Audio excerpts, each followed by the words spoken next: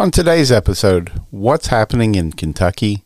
Is Kevin Costner really leaving Yellowstone? And is AI the new .com bubble? Welcome to Socially Sensitive Podcast. This is Socially Solo, episode number 160. Today is Thursday, February 23rd, 2023. Today's national days. Today's National Chili Day.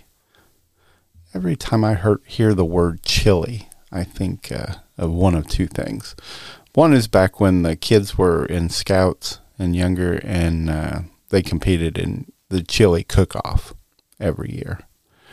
And the other is the scene from The Office, where Kevin brings in his famous pot of chili and then drops it and spills it everywhere.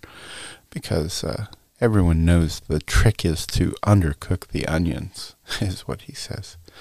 Today is also National Dog Biscuit Day. You know, our dog Johnny. He doesn't really care for the biscuit type treats. He's more of a jerky or a meat style treat dog. Now, he does love his treats though, but yeah, definitely more of a meat style. Today's also National Banana Bread Day, and that's more of my style of treat. Kentucky is one step closer to being a so-called Second Amendment sanctuary state. Wednesday afternoon, the House passed the House Bill 153. It would prohibit Kentucky from enforcing a federal ban or regulation on firearms. HB 153 passed the House with a vote of 78 to 19. The bill now goes to the Senate. HB 153 is essentially a second try for the lawmakers. Back in 2022, the bill passed through the House, but never made it out of a Senate committee. So it might suffer the same fate. I also wanted to tell everyone about a new coffee brand called Coffee Brand Coffee. It's fresh roasted to order using only the highest quality coffee sourced direct from farms around the world. Coffee Brand Coffee was built by creating direct trade partnerships with many coffee producers that use sustainable coffee growing standards. We feel that this dedication to quality should be obvious when you have Coffee Brand Coffee in your cup. And there are nearly 20 new flavors, and the upcoming tea line, and they even have hot cocoa too. So check them out at coffeebrandcoffee.com and use the coupon code SENSITIVE for an additional 5% off. So give them a try. If you've listened to us for any amount of time, you know that we here are fans of Yellowstone. Kevin Costner, he is, undoubtedly one of the reasons that Yellowstone's been, I guess, such a successful show. That and Taylor Sheridan's amazing writing. But Kevin Costner is what got the eyeballs onto it. It's reported that he makes about $1.2 million per episode. And now he's looking to have that bumped up to $1.5 million per episode if he comes back for another season after season 5. And there's, been a lot of uncertainty about whether he'll be back for another one. Because they still have to finish the second half of season 5. It's supposed to wrap up this summer. And there's been a lot of rumors that, that Kevin Costner could be replaced by Matthew McConaughey going forward. And I think that would be pretty interesting. I'm a big fan of McConaughey also. And at this point, it doesn't seem like anything is set in stone. So, and both sides really haven't said a whole lot. It's still just a lot of rumors flying back and forth. So I guess that they're using that, probably helping with the negotiating with Costner and his people. But if he does come back, for season 6, either way, it looks like they'll be increasing his salary.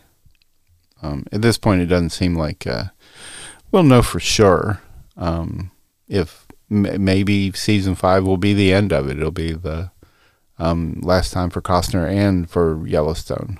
It could go on without him either way, but that would be I don't know, a lot of fans would be kind of upset with that. They wouldn't be too happy with them just swapping out his character. I'm looking forward to the second half of season 5. But even if this ends up being, John Dutton's last episodes on Yellowstone, there's still a lot of other upcoming spin-offs of Yellowstone. There's the Bass Reeves. They're doing a 1944 now that was announced, which will fall in between the 1923 episodes that are happening now and then the current day. And then they're still doing the 4/6 spin-off. Well, everyone by now has heard of ChatGPT. And if you regularly listen to the podcast here, you definitely have heard of it because I talk about it a lot just because, I love tech and I love that kind of thing. It always fascinates me and piques my interest, I guess. And OpenAI, it's the parent company that makes ChatGPT. And I guess they're one of the biggest talking points in that whole AI, artificial intelligence space right now. And, ChatGPT is pretty impressive, and it's been a pretty big smash hit with just about everybody that used it. And so a lot of people are playing with it now more that are having issues. They're trying to make it say things that it doesn't say, or trying to, get it to, I guess that people are just testing the limits and the boundaries to see what's possible with it. But back in early in February, the chatbot, they set a record for being the fastest growing consumer app in history. So right now, everyone is just wanting to throw money at AI. Microsoft invested $10 billion into OpenAI. OpenAI, they've launched their own, it's called the OpenAI Startup Fund, which is a $100 million venture fund to help prop up, exciting new products from other up-and-coming AI businesses. The fund announced its first 4 portfolio companies. They're Descript, which is an AI-powered video and podcast editing software. It was founded by the former Groupon CEO, Andrew Mason. There's a lawyer AI called Harvey. There's a self-organizing workspace app called Meme, and an AI language tutor called Speak. And the startup fund's joined by, other A-list venture firms, such as Andreessen Horowitz and Peter Thiel's, Founders Fund. There's Redpoint Ventures and Spark Capital. So it just shows how much, demand that exists for AI and AI-enabled products, especially among some of the most competitive venture capital firms. I mean, if you're old enough to remember the dot-com bubble in the early 2000s, you'll see a lot of similarities. So I figured, I would just ask ChatGPT what it thought about the comparison between the dot-com bubble and the current AI trend. And here's what it said. It said both the dot-com bubble and the AI and investor trend have been characterized by hype and over-exaggeration of the potential of new technology. During the dot-com bubble, investors poured money into any company with a .com in its name, regardless of its actual business model or revenue potential. In the case of AI, many investors have been enthusiastic about the technology's potential to transform entire industries, even if the current applications of AI are still limited. During the dot-com bubble, companies were often valued based on their potential rather than their current revenue or profits.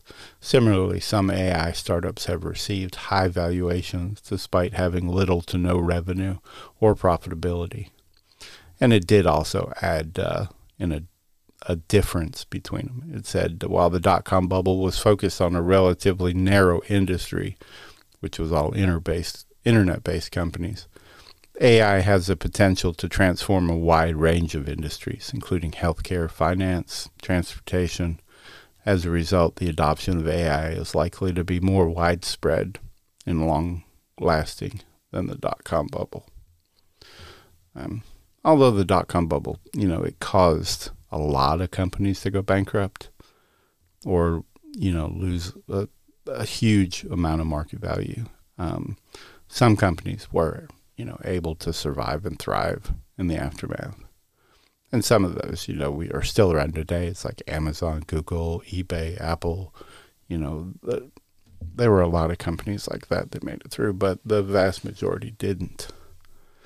So this could be pretty similar. 99% of the companies out there right now, those that are just, throwing the word AI into their pitch just to make a quick buck, they're not going to last. But the handful of the real innovative and real game-changing companies that survive, they could change the world. We'll just have to wait and see. Well, that's all I have today. Just want to thank everybody for listening. And if you enjoyed this episode, please be sure to share it with your friends and family. And don't forget to subscribe to our podcast so you never miss an episode. If you have any feedback or suggestions for future episodes, don't hesitate to reach out to us. You can contact us on each of the social media platforms at Socially Sensitive, or visit our website, sociallysensitive.com. Thanks again for listening, and we hope you have an amazing rest of your day. See you tomorrow. Bye. If you haven't already, subscribe to Socially Sensitive on Apple Podcasts, Spotify, or whatever your favorite podcast platform is. And while you're there, leave a review and a 5-star rating. You can also find us on Facebook, TikTok, Twitter, and all social media platforms by searching the tag at Socially Sensitive. Also, check out our website, sociallysensitive.com, and grab some officially licensed products.